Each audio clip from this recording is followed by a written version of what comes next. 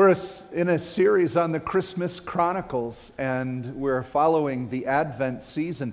And this week, the message is on joy. Joy. And so we find ourselves back in the field with the shepherds, tending their flock, when the angel came forth and said, "Fear not, for behold, I bring you good news of great joy that will be for all the people. For unto you is born this day in the city of David a Savior, a Messiah, who is Christ the Lord." And so this is a story of good news with great joy. Say it with me. Great joy. This is not a little bit of joy. This is great joy. And we know, as we studied last week, that right on the heels of that statement, the rest of the angel army burst forth and started praising and worshiping God. Because Christ coming to earth is that of great, great joy. And so we've got to help understand things, so let's define joy. So what are we talking about with joy? Well, joy can mean laughter and fun. So could it be that the angel was announcing to the shepherds, you got to get to this manger, it's going to be a party, it's a blast, it's hilarious, there's this little baby all wrapped up, everybody's having a ball. I don't think that was the joy that the angel was talking about. I mean, there's something more than that, you know. You think of Jesus' ministry, is it that Jesus came to have a good time? Jesus came because he's a party animal. I mean, when you think about it, his reputation was, the Pharisees called him a glutton and a winebibber because he loved to what? Party! Party at Jesus' house. Party at Zacchaeus' house. Come on. Is that the attitude he had? No, it really wasn't that. He had great joy, but it wasn't about drinking and eating as people slandered him with. It was the fact that a man like Zacchaeus could change his whole life with one meeting in the presence of Jesus, from one who would steal and rip off to one who changed the very economy of a city by giving back twice what he had taken and giving all that he had to the poor. That's joy. Something shifted in that man's house. When the prostitute who was plagued with 7 demons got set free, joy was let loose in that house. It wasn't about Jesus having a party with food and drink. It wasn't about everybody having frivolity with laughter and joy. Though I imagine that there was some laughter in the boat with those 12 guys and Jesus. It probably got out of hand now and then. But I mean, that's not what the joy is about, is it? When we're talking about the joy that is now here on earth, it says, to all people. The joy is that salvation. God is restoring the relationship between himself and mankind in total. Through Christ Jesus, that is the joy we're talking about. It is of an eternal dimension. You know, this world spends so much money on comedy and alcohol and drugs, right? And entertainment. America's the entertainment capital of the world, if you will. I think we're the whore of Babylon, but beside that, it exports all this stuff out, and it's all about feeling good because we're all so hollow and empty, but not when you have the joy of the Lord. That is of an eternal dimension, and it goes beyond just your physical experience. It goes into the realm of an eternal experience, and that's what this angel's talking about. This is a great joy. This is good news. This is a joy that can't be taken away. Even though you are suffering, you can still have the joy of the Lord. How many of you know that? This is a joy that is truer than the truest thing in life. It's more real than any trouble or affliction that comes on you. It's the knowledge that love wins. It's the knowledge that Christ died for you. It's the knowledge that you have eternal life, and no matter what happens here, you've got a glorious reward in the presence of God. That's a joy. And that's what he's talking about. Joy is coming to man. The veil of death and darkness is being lifted off of us. We now have an understanding of what is real and what is true.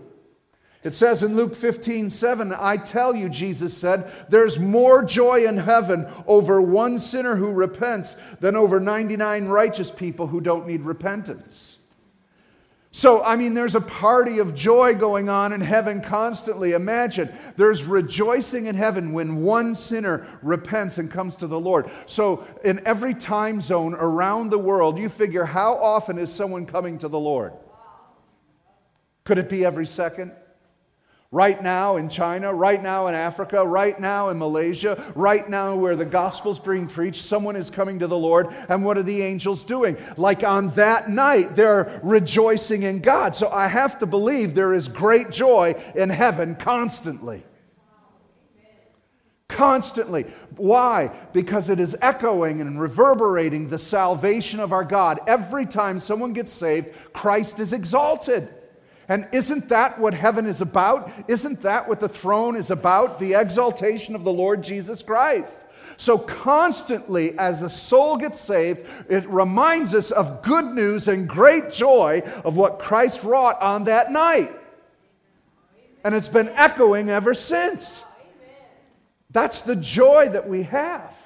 That's what we enter into. Let's take a look at it. Romans 14, verse 17 says this. For the kingdom of God is not a matter of eating and drinking, but of righteousness, peace, and joy in the Holy Spirit. Now that's pretty dramatic. This is Paul, who is a Pharisee above Pharisees, a Jew above Jews. He was a rabbi taught by Gamaliel. He knew the law. He understood the law. And so what Paul is saying to everybody is that the kingdom of God is not about whether you're circumcised or not, whether you're following the dietary laws of Moses, and whether you eat or drink according to those. That's not what is righteousness. That's not what gets you right with God. Those were only shadows of what was to come. Those were only things that helped you understand what was coming in Messiah. But now, as a matter of fact, what the kingdom of God is righteousness, peace, and joy. Man, I like that. Why righteousness? And this just backs up what Paul was preaching in Romans chapter 5, verse 1. Since we have been justified, we have peace with the Father. Right? All right, so what is righteousness? It is a rightness between us and God, which is a gift. If you will trust in the Lord Jesus Christ as your Savior, if you will believe that He died for you on the cross, and as you are born again, you confess your sins, you have a rightness with God the Father.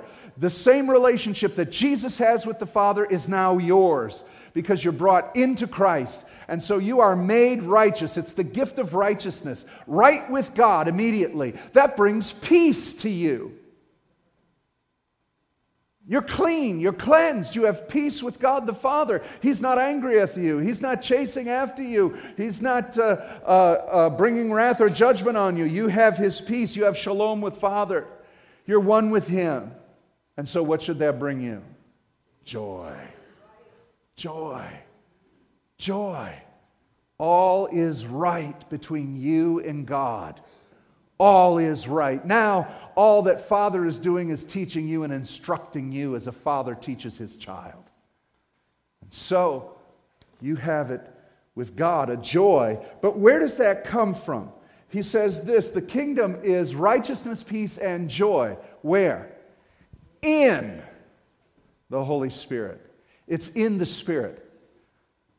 Now, as the angel said, this is for all people everywhere, but in order to access it, you have to come to the cross through Jesus Christ to deal with sin so it's removed so that the Spirit of holiness can come into you. The Holy Spirit comes into you, and now you are made right before God. You have peace and you have joy. It comes in and through the Holy Spirit. So this joy is not accessible to anybody else except those who will come to the cross of the Lord Jesus Christ. That's what salvation brings. And that's what should mark the church as different from anyone else on this planet. Christians, you have the joy of God, the love of God. So we shouldn't argue the way the world argues. We shouldn't fight the way the world fights. Because we have a different stance from everybody else.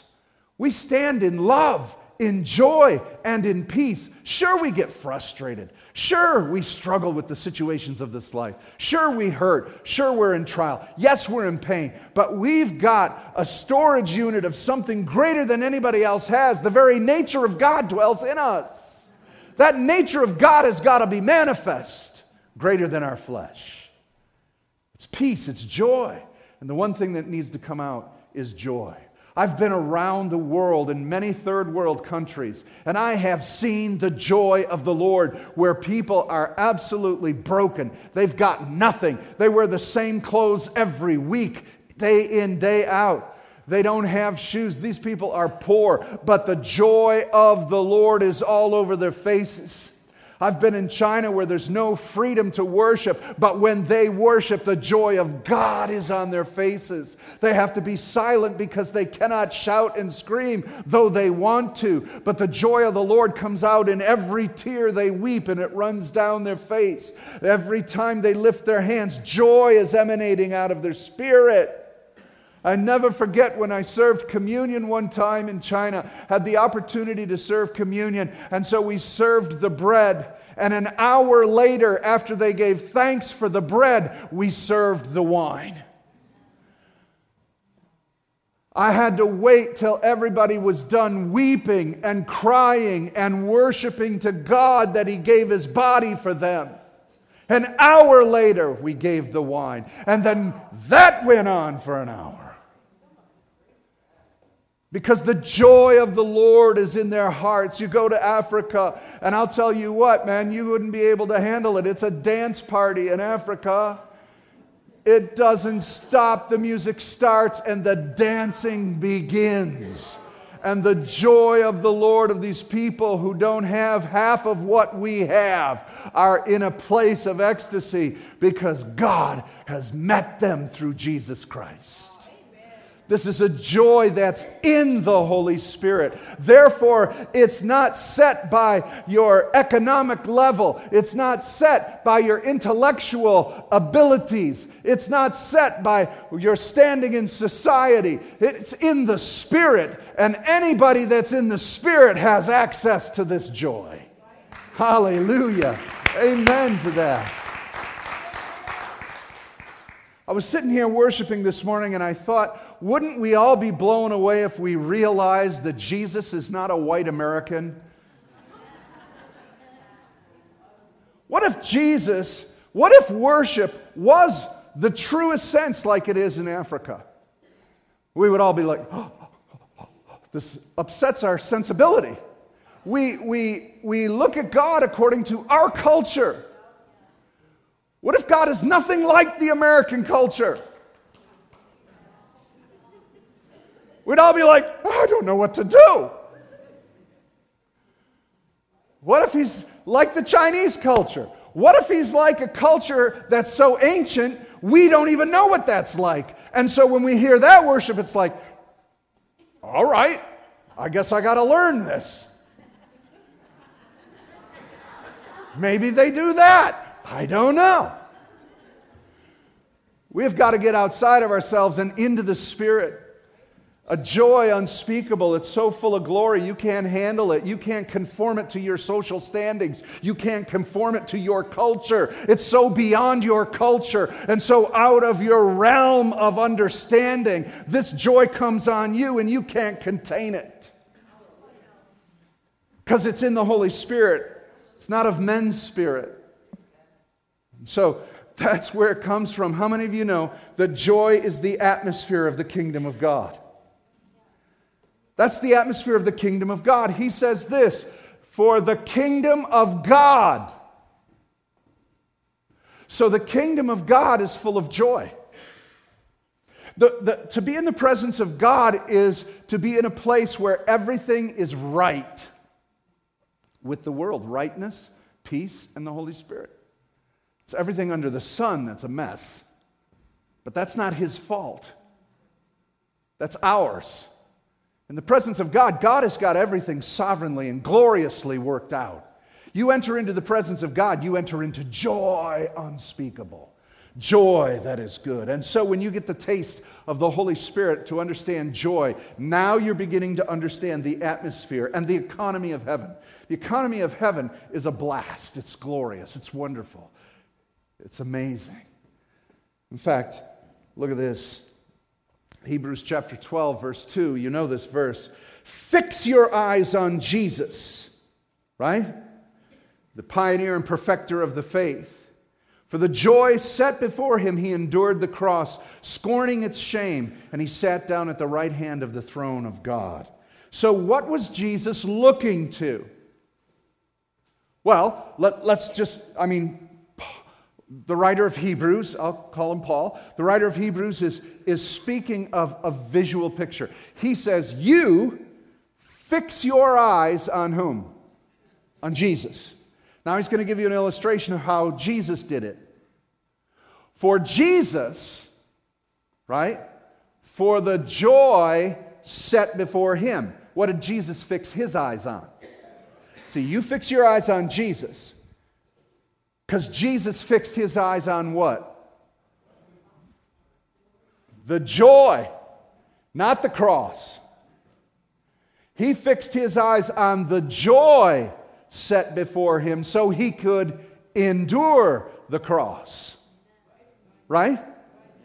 Now, what was that joy? That's what I got to figure out. What was he looking at? What was the joy he said? Well, it goes right at the end of the verse. It says it. Where did he go? What did it say? Right after he endured the cross, what did he do? Sorry, you don't have the verse in front of you. Hebrews 12, verse 2, it says he sat down at the right hand of the Father. So what was he fixing his eyes on? The Father, the right hand of the Father, where he was going, what this was going to accomplish. Do you remember what the angel said in the field? Good news of great joy. Here it is. Here's the time. This is it. Fix your eyes on Jesus, people, because Jesus fixed his eyes on the throne of God. And he endured the cross for the joy set before him. What's the joy? The joy set before him is that he would accomplish this. It would bring heaven to earth. It would save souls. And it would bring salvation to millions upon millions upon millions of people who would come to Christ. That's the joy set before him. And the joy set before him is to be in the presence of his Father.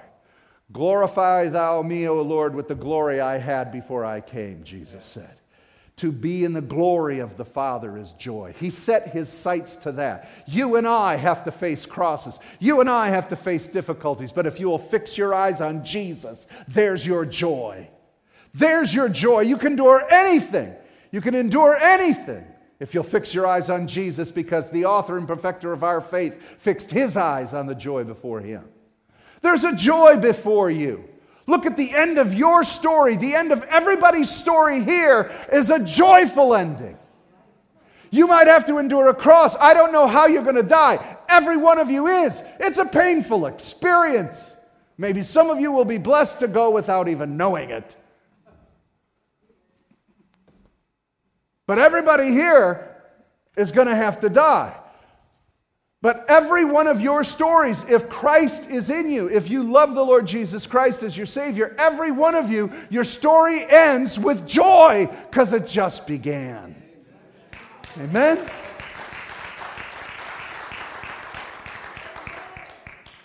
What Paul is referencing is Psalm 16, verse 11. For in your presence there is fullness of joy. Some people criticize about going to heaven. They think, when are they going to go to heaven? First of all, you weren't made for heaven. You were made for earth. And we're not going to spend all of eternity in heaven. Heaven's just a holding place till the new heavens and the new earth come together. We're going to have a resurrected body, and we're all coming back to planet Earth. All right? You weren't made to sit on a cloud and play a harp, because everybody's like, what are we going to do there? It's all wispy and it's all cloudy. And we're just going to bring, bring, bring, bring. We love you, Jesus. Bring, bring, bring. Everybody's wearing white. This is dull.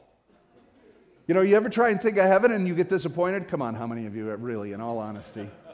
Because you can't imagine, you can't fathom. He made all of this and you think he wants to put you in a cloud? It doesn't make sense. I mean, when you look at the earth, it's gorgeous, it's beautiful. Well, he made it that way. And what he's going to do is make you gorgeous and beautiful, the way that you were meant to be. And so we'll have a resurrected body, and we're going to come here, and heaven and earth are going to come together into one unit to where the best of earth and the best of heaven is the best of you, and it's all together, and it's pure joy. This is awesome. This is our future. Every now and then you get a glimpse of it, don't you? Every now and then you see something in a sunset. Every now and then some song or music comes over you. Every now and then you have a bite of something that's going, joy comes into your spirit. That ain't nothing compared to what we're talking about. The fullness of joy. God is into the fullness. How many of you know the Lord loves a fullness? He wants the glass full. Amen. He's not a half-empty guy. Jesus is a fullness guy. Jesus doesn't want the glass half full. If Jesus sees your glass half full, what do you think he's going to do? He's going to fill it up. We're debating if it's half full or if it's half empty. He goes, whatever the condition, I want to fill it up. I'll prove it to you. He loves the fullness. How many of you know that wine and joy go together? All right, be careful. In Jewish society, a wedding was a feast of wine and joy.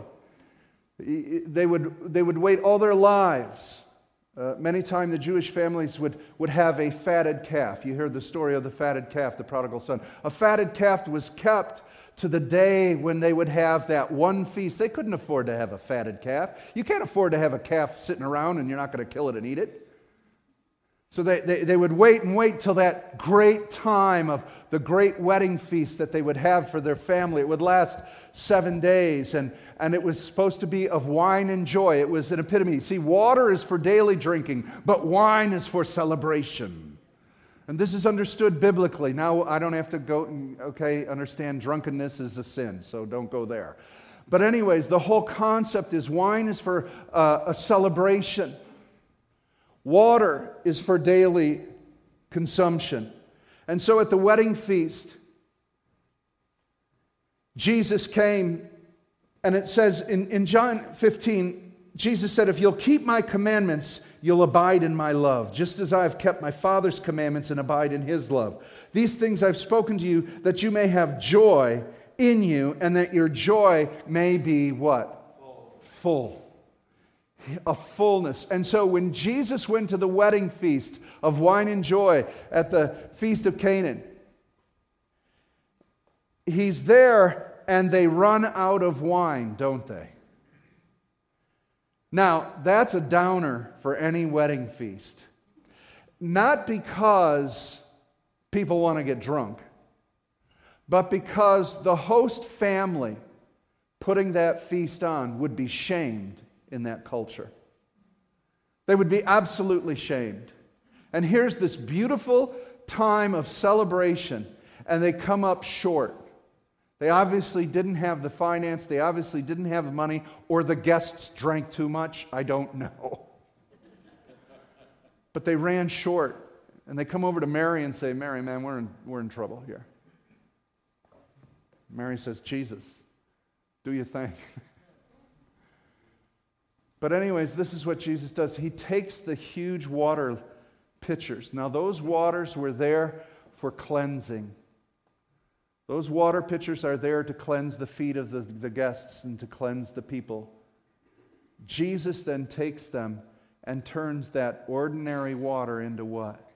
Wine. Not just any wine, but every guest said it, the best wine. The best wine. This is a symbol of what God does with our lives. He fills us. Wine represents joy, and Jesus fills us to overflowing joy. He said, if you'll abide in me, I'll abide in you. If you'll walk after me and keep my commandments, you will have joy to its fullest. To its fullest. Have you been filled with the Holy Spirit? Filled with the Holy Spirit to where you are overflowing. in the Holy Spirit of God. The Holy Spirit is the very nature of God. Have you been so filled with the Holy Spirit, you can't contain Him? You can't contain yourself? You just have to praise God because 220 volts of electricity have just consumed your mind and your soul and your heart. When's the last time you've sought with hunger to be filled with the new wine of God's Spirit? To just abandon yourself to God and to praise Him and to have joy fill your soul. You see, to be so filled with the Holy Spirit, you begin to abandon all your concerns and thoughts about what's around you and what you're concerned with and how you're going to fix it and how you're going to get out of it. But the joy of the Lord comes on you and says, it's going to be all right. It's going to be all right. Amen? He fills us. Now let's understand what the nature of this joy is. So if you will, please turn in your Bibles to Nehemiah. Turn to Nehemiah chapter 8.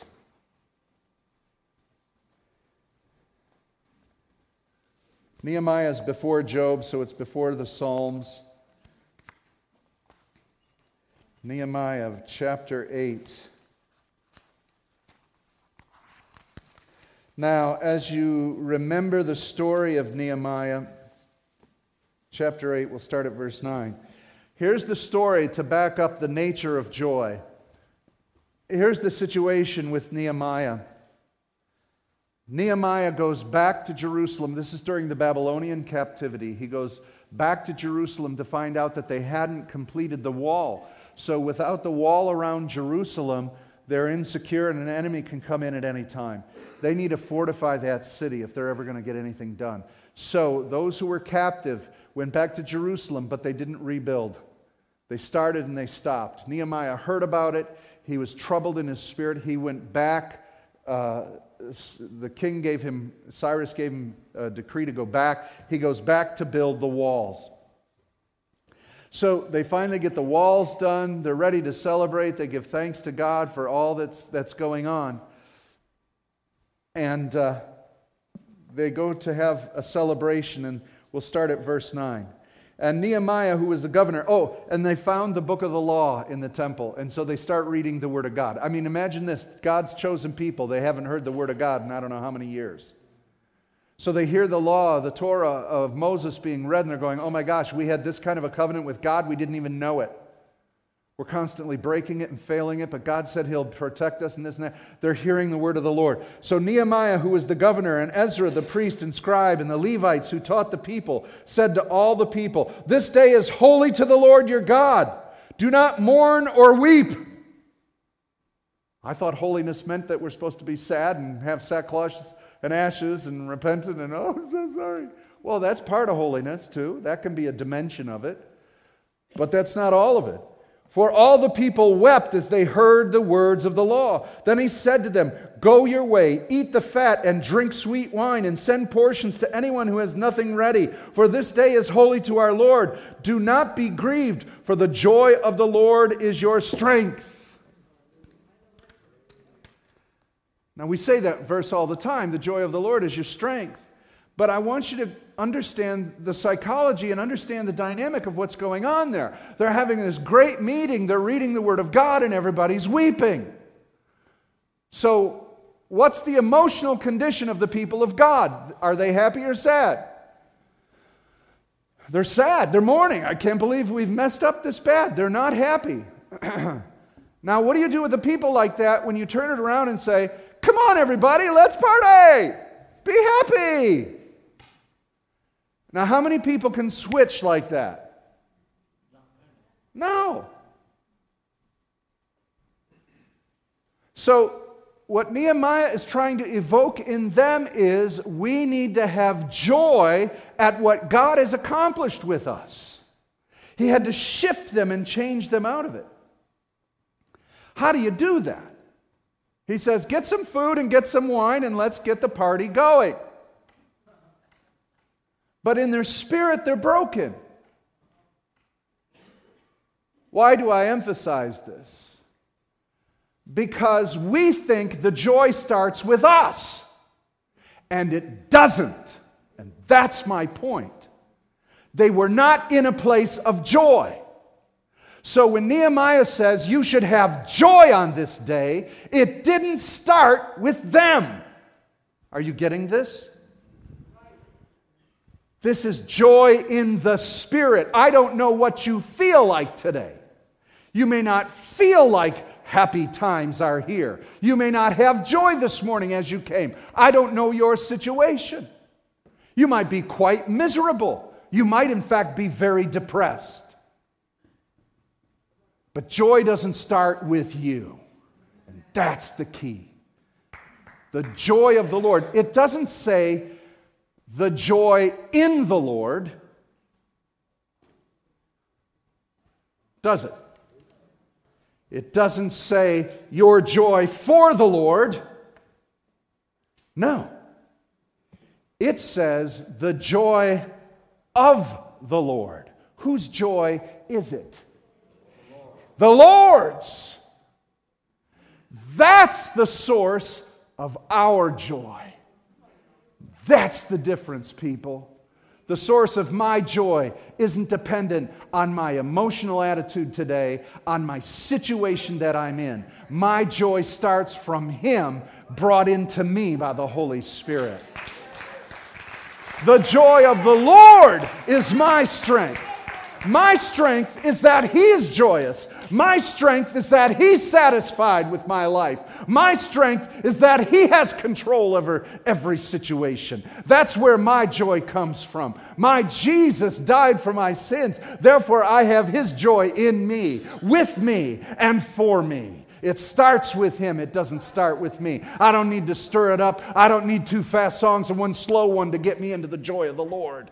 I don't need someone else to pray for me so that the Spirit would lift. I've got His joy all over me. God was joyous that He had His people back in the city of promise. God was pleased that they built the wall. God was joyous that they rediscovered His word, and He had joy over them. And Nehemiah told them, I know you're sad, and I know you're weeping over the condition you're in, but you need to get in touch with God's joy. Yahweh's pleased. He's happy and He's dancing right now. Get in the party, will you? That's what God's doing.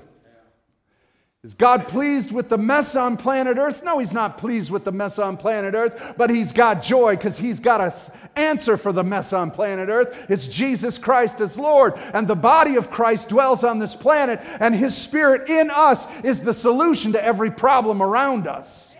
He knows that it will get accomplished. That's where our joy comes from, brothers and sisters. So I conclude with this and what Peter said in 1 Peter 1:8. Though you have not seen Him, you love Him. Though you do not now see Him, you believe in Him and rejoice with joy that is inexpressible and filled with glory. You can't say it. You can't speak it. That's why so often this joy bubbles up with tongues, because you don't have a language to express what you're feeling. It just goes forth. It is unspeakable, and it is full of what? Glory. Where does glory come from? It's full of Him. It's His joy. It's His expression through you. That is the joy that the angel said, I got good news about some great joy that is coming to planet Earth. It's coming from the throne of heaven that Jesus fixed His eyes on.